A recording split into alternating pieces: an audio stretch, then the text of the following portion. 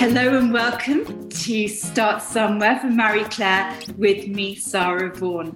This week, I am so delighted to welcome my very special guest, Lucia Blake, who is founder of London Trans Pride and Transmissions. Hey, Lucia, how are you doing today, my love? Hi, Sarah. I'm good. I'm home in freezing Liverpool, where it's too cold to even go outside.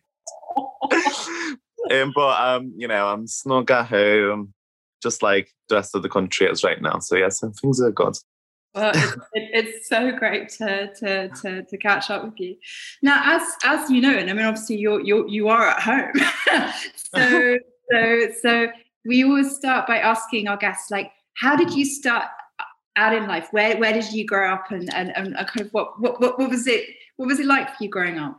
Yeah, it's actually funny that I am actually at home in Liverpool right now because I am having all these like self-reflective moments. But yeah, I grew up in Liverpool, as you can probably tell by a very strong, thick accent. I love the Liverpool accent. It's absolutely brilliant. It's just wonderful. Yeah, no, I get that quite a lot. I think it makes me seem a lot more friendly than what I am. I get away with a lot more trouble. Everyone's like, oh, she's just a friendly Scouse Northerner. But yeah, I grew up in Liverpool. I come from like a very working class background. My mother was a single barmaid because my father passed away at a very young age due to alcohol issues. And then like alcohol issues like running my family, mental health issues running my family.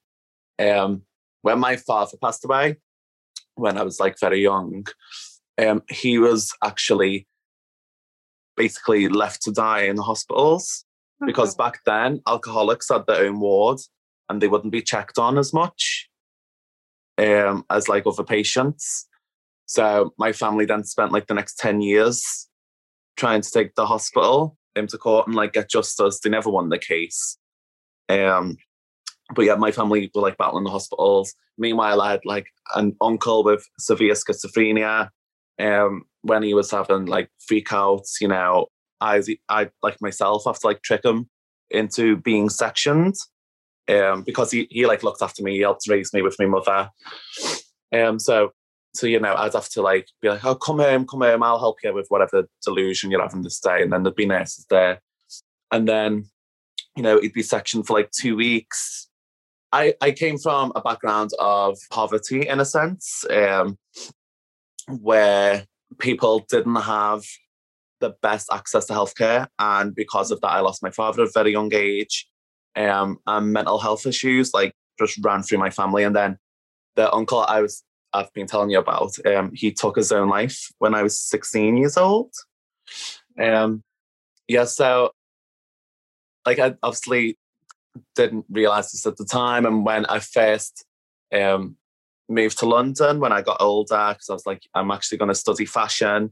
I'm going to move to London. I'm going to create like a new life for myself. I'm going to, find that world of queer hedonism where I can be transgender. Oh yeah, I'm trans by the way, to anyone who doesn't know. Listen to the podcast. But then when I got to London, it really made me realize how different my upbringing and background had been to like other people's in a sense. And then, I was really started thinking a lot about classism. Yeah. And then I guess thinking about classism and coming from that background of struggle, I guess that really propelled me into the world of activism and then just looking at the whole entire world from every aspect and thinking, how can I make an impact for people in all walks of life, whether that's trans people, whether that's queer people, working class people, whatever I can do to try and help Black people and people of colour, I think. That's amazing. Yeah. Because that is not an easy start to life. Let's face it. To have that kind of level of loss and trauma at an early age is really tough. Yeah, literally. To be honest, I don't really talk about it often. Like, that's Yeah. why, when I seen these questions, I was like, oh wow, this actually might be nice to think about how my upbringing impacted the work that I do today, because it does, doesn't it? Absolutely. And how beautiful you made that choice, like that heartfelt choice to actually really help other people. I mean, that's just so extraordinary. Because I was actually thinking about you when you said that, you've like grew up all around the world.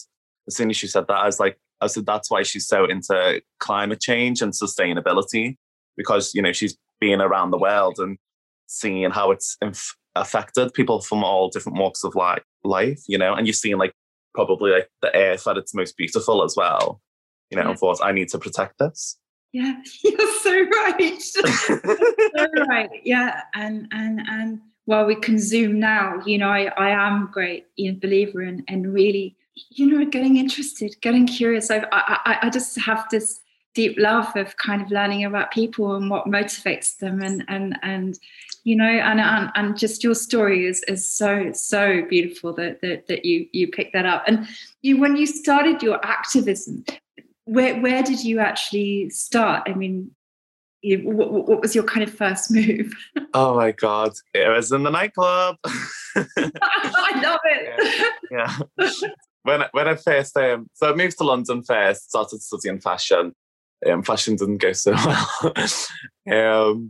And then when I transitioned, I had no confidence at first at all. I was a nervous wreck just going out into the world, like in women's clothes, wearing makeup. I was so scared about like how the world was going to receive me. And, and I'll be honest, there was times where, I did get insults on the street. People would like laugh at me and stare at me and stuff. And then the other like 70% of the time, I was just then being paranoid that the rest of the world was, when they probably weren't, So yes, I found it really hard to like find work, to like work in like public spaces. I found it just really hard to find a place to belong. Yeah. And then luckily enough, I went to a nightclub in Dalston called Vogue Fabrics. Yeah. VFD. Yeah. But I've heard of it, yes. So yeah, it's it's got such a big reputation, but it's just literally a little tiny basement in Dalston where the most weird and wonderful people go and party. So I went there and then got a job like working behind the bar. Wow. And then I was just working behind the bar and just seeing like all these like amazing people coming in for like poetry nights and to do workshops and stuff. And then I said, I could use this space to create a place for people like me, for other trans people who are lost in the world, who can't get jobs, who don't have friends, who are feeling really alone. So I said to the owner, I was like, would you mind if once a week I do a night here where we all get together and we all just like confide in each other and we help each other transition and we support each other. So then we started doing that, and that was Transmissions. And then that just started to grow, because then when we were at them workshops, we'd be like, isn't it disgusting that, the Times have just published all this absurd propaganda about like trans kids and, getting access to healthcare, saying, implying that trans kids are getting like gender reassignments at the age of like 8, when it's absolutely not happening. And then we were like, should we go and protest outside the Times office? And then we just go and do it. And it just happened so organically, but it came from originally not trying to change the world, but from trying to create space for each other, from trying to create a family, a community, and just trying to show love to people out there who are feeling alone. Yeah, that's so beautiful, because I mean, it's even in this day and age, it's still a difficult, potential transition to make, and people's families or friends aren't ready for that, and can be such a struggle, and as you say, kind of. Yeah, I mean, even kind of learning, like where to find your shoes must be kind of like hardcore. Yeah, literally, like the amount of clothes I'd be trying on, like, oh my God, this doesn't fit, this doesn't fit, this doesn't fit. Luckily enough, though, I've always been a really supportive mother. A lot of my family didn't understand it, and I did have to like cut them out for a few years. It was really heartbreaking to have to do that, but I had to do that to like grow and have me in space. But my mum was always there to like take me bra shopping and yeah, she's such a sweetie. That's so lovely. And then, Transmissions really, really got going. And then you decided, to tackle fashion, didn't you? I mean, like head on. So tell us a bit about like, there you were, you started to study fashion. What was it that kind of what was your message to the fashion world, and what were you hoping to achieve? So the thing is that, like a lot of people who come to Transmissions were young trans people in London. A lot of the time, young trans people in London are models, are modeling in the fashion industry or trying to be designers, because it's one of the few industries that, where, we're being like weird, being the other in society. It becomes trendy once every 10 years. And when it's trendy, things are in your favour. So at the minute, trans is trendy. So fashion was kind of looking at trans people quite a bit, but we kind of felt like they were tokenizing transness quite a lot. Yeah. A lot of trans people weren't being paid for the time. A lot of trans people were then, literally, and then being invited in to shoot and having like hair and makeup misgendering them, and we were just like, the fashion industry is one of the few industries where we can actually be, but it's got a lot of room to improve. It doesn't get a free pass. It's not perfect. And I think a lot of people within the industry are just like, yeah, we're open-minded. We don't really care. Anything goes. But then don't really, have the procedures to accommodate for trans people. Like it's things that you don't think about, and it doesn't make these people bad people, but it's being like, oh yeah, we're going to invite all these trans people in for a shoot, all these trans women. And then you get into the shoot, and then the highest shoot size is a 7. Okay. And, most trans women are starting at a size 9 UK, upwards to like 12 sometimes, Yeah. So it's just things like that. And it's like you've invited 7 trans women in here for a shoot, and you haven't thought about this because you haven't consulted a trans person on how to do this properly. You're just trying to,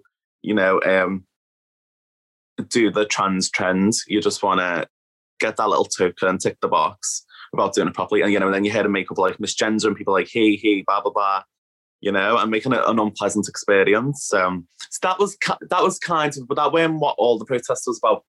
The protest mainly was about sending out a message of visibility and self-love to trans people, and that's why we hit up a designer called Florence King. She dressed us all in like these gorgeous garments. We went to the Strand, we went to Somerset House, we went to a few different locations, and each time we'd set up a big giant speaker, blasting this techno song that's like, I'm gonna give you realness, and I'm gonna give you swear words. I'm not gonna swear. And we create a big giant runway, and then one by one we just like storm up and down it, and every time we do that outside one of the main venues in Fashion Week, all the press would run over, all the bloggers would run over, everyone would run over and be like, what's going on here? And then Dazed gave us their login to live stream it. Dazed have like 1.5 million followers or something silly like that. Yeah. So like one person who's in the show was getting a message from their friend who was in Berghain in a smoking area, and everyone was watching it in the smoking area in Berghain in Berlin. Oh, they went global. I love it. Yeah. And, so it was about changing the fashion industry, but it was also just about showing the world that, trans people are beautiful and it's not all doom and gloom. You can find a community, you can be fabulous, you can be gorgeous, you can love yourself, people will love you. And you can just do it, you can just exist and be fearless.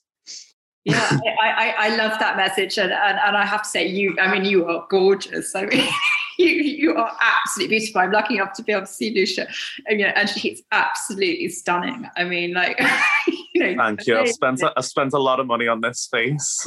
Well, I can tell you, I mean, wow, absolutely knockout. And for me, I'm on a mission for us to go beyond the tokenism, to really like create systemic change. It's not cool just to kind of have things in fashion and then out of fashion. I mean, like, I really believe strongly in proper diversity and inclusion, and the fashion industry needs to embrace that. What does that look like for you? I mean, what would you like to happen? Honestly, at the minute, my main thing that I want to see changed within the fashion industry is that when trans women are getting these campaigns and these big jobs, they're always cis passing. So they've always had lots of surgery, and a lot of the time you can't tell, Not to say that these women shouldn't be getting these jobs. They should, because they are still trans. They do still face, a lot of hardship. But the point is that sometimes it's the easy way out. It's the easy way out for a big brand to say, okay, so we want to do the trans inclusion thing. We're going to put a trans woman in there, but we're going to get one that doesn't look trans. No one who sees the campaign will know. People who see the TV advert or the billboard, everyday people, they won't know that she's trans. So they're not going to phone up and complain. They're not going to give us grief online because they're not going to know. And then the people that do know she's trans will be, people who know it on Instagram, and then they'll like our brand, and we'll tick the token box without having to, actually create like politically disturbing image. What I would like to see is, Ann Summers or a big lingerie campaign, putting a trans woman there who has a bulge, and that's not, at the end of the day, if, cis women can appear on television in lingerie, then a trans woman should be able to with a bulge, and it not be like sexual or like, obviously it's all sexual, but not, it seems like that would be more sexual. Like that would almost be classed as pornography in a sense, and that's because it's taboo, because we haven't seen this kind of imagery in our media before, and when it comes to like, wishy-washy brands and, like Dove, for example, I want to see them putting a trans woman up who doesn't have boobs yet, she hasn't grown them from hormones, or maybe she hasn't had surgery, who maybe has a little bit of stubble as well. She's got, big shoulders. She doesn't pass, but she is still beautiful and she is still valid in society. She's the trans woman who's probably going to get stuff thrown at her on the streets, who's going to get bullied a lot more. So she's the trans woman who needs that spotlight for people to be normalized to the imagery of trans people who aren't cis-passing. Yeah, and that's so important, and a really, I mean, what a great invitation. So I know the guys at Dove.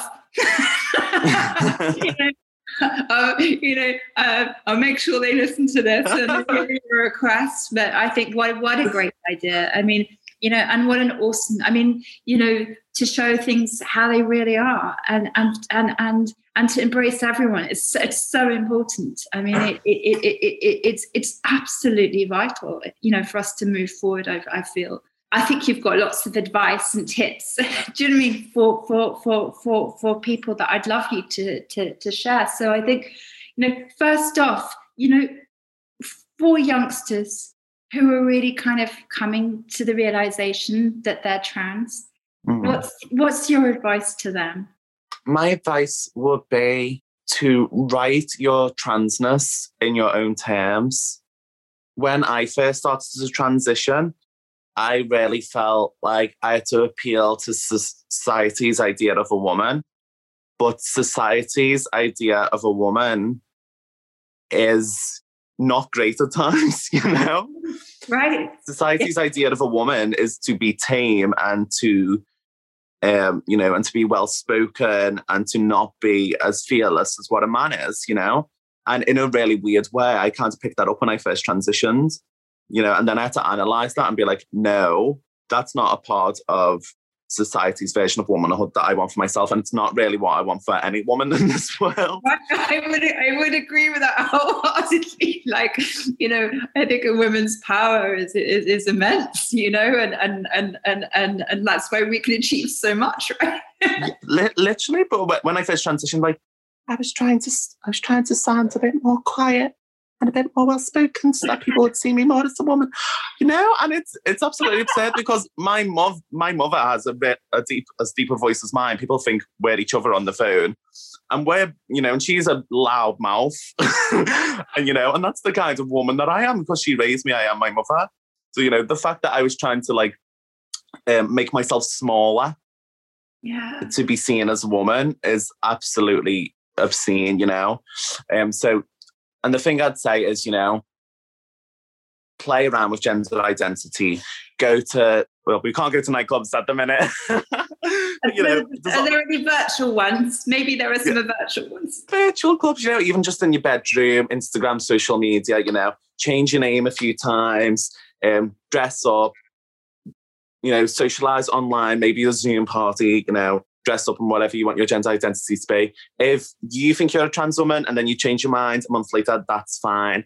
You know, if you then discover that actually you're more non-binary or you're more gender fluid, you know, that's absolutely fine and it's completely valid. Transness is different for every single person. And, you know, we're all a little bit trans in a sense. Everyone in the world has characteristics from each gender binary, you know. Everyone's a bit gender fluid. Yes, they are. Whether people like to realise that or appreciate it or not, we are, absolutely. Yeah, that's such a valid point. And then, I mean, what about these fashion companies? I mean, like, you know, I mean, like, they've got a big missed opportunity here, really. You know, like, you know, in terms of sizing and what they're making and what they're portraying. I mean, like, what's your ask to them? Well, you know, I'd say the important thing is to have trans consultants, to be consultant trans people, and to not just be, you know, reading online stuff and trying to guess it yourself. You know, I just started working at Art School, the fashion brand. So I've been doing like their casting and consultancy and stuff. And then going forward, I'm going to be on the creative team, you know, which I'm really excited about because Art School were actually like a big part of the Transmissions Fashion Week protest 2 years ago. You know, they supported it online. They came and DJ'd at the after party, you know, and now that I'm at Art School and we're putting all the people from that protest, we're now putting them on the runway. And this show is like the headline of London Fashion Week. It's like the big spot. In fact, it's one of the few shows to go ahead, actually. Most people are doing presentations now. We're going ahead with a show. You know, it's going to be absolutely incredible. But for us, it's a learning curve, dressing trans people. And it is, because we've been, well, the designers, you know, more so, have been taught how to make clothes in a cis-normative way.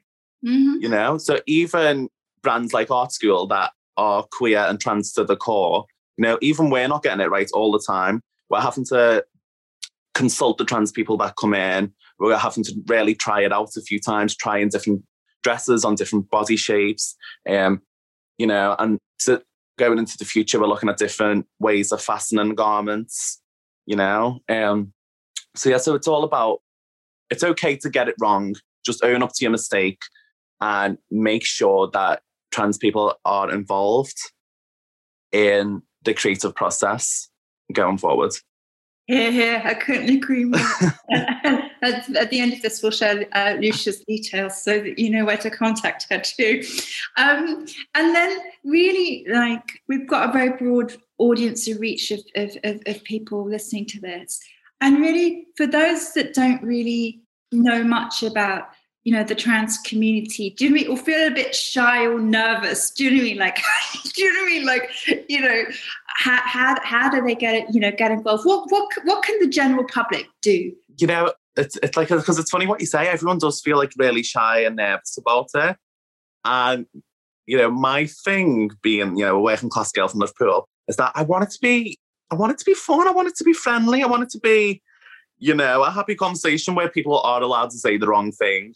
You know, we do live in this culture sometimes where if you do say the wrong thing, you know, you're cancelled, you're shut down and stuff. I really don't want people to feel like that at all. You know, I want people to be able to be like, because you don't learn if you don't ask, and you don't learn if you don't get it wrong. Do you, you know? You know, no, you don't. And I think so many people are just terrified of saying the wrong thing, particularly the Brits. I mean, let's face it, absolutely terrified. I'm like, I don't want to offend anyone, you know, like, oh my God. But I think in that mindset, that's when you do end up saying the wrong thing. Of course, right? Because you're too shy to just ask what's the right thing to say here, what's the right way to go about this. So scared to ask that you just end up saying something absolutely absurd. And people are like, what? Yeah. But no, for the general public, I'd say just try and listen to trans people more. It's very easy to think of transness as this like dystopian concept when it's debated so much in the media. People talk about trans people as if we're not actual human beings, you know, as if we're something that hasn't happened yet, if that makes sense. Like people like, which is hilarious when trans people have been happening for centuries, right? Literally like thousands of years. But they kind of like, they forget that we're human beings and we're kind of like dehumanized in these conversations. So I think people need to like see trans people and listen to trans people and just remember that like we're like everyone else. We've got the same fears, the same wants. You know, we just want like a happy, normal life, the very most standard qualities of life, you know? And yeah, and that we're just like people like everyone else. We're just, you know, like me, like, to be honest, like some people who haven't seen me since before I was trans, like, they say to Mum, I really want to meet Lucia. I want to meet her. And this is like my cousins that I've known since I'm grown up with. And I'm like, you're not meeting me for the first time. I'm the same person. I've just got longer hair, a boob job. Half my nose is gone. I've got some makeup on, you know, but it's still me. You're not meeting a new person. You're not meeting Lucia. Lucia's still me, just with a different name and slightly different appearance, you know. So I think people just really need to like chill out. It's not as big as what it is. We make up like 0.1% of the population, you know. Yeah, but I love you. I mean, there's a very important general message, I think, for everyone. It's like, you know, see the person, really see the person, drop the label, you know, because each of us are unique, you know, and each of us is special. And I think that's so important. And my love, if anybody wants to get hold of you and they've been moved what you've had to say, like Dove or anyone, just how do they find you? At Lucia Blake on Instagram. Fantastic. There we go. There we have it. So thank you so much for sharing your story and really, like, you know, really driving for an inclusivity that is so needed and so refreshing. And thank you for your honesty and for your sharing. It's just been such a joy. Oh, thanks, Sarah. It's been really nice talking to you as well.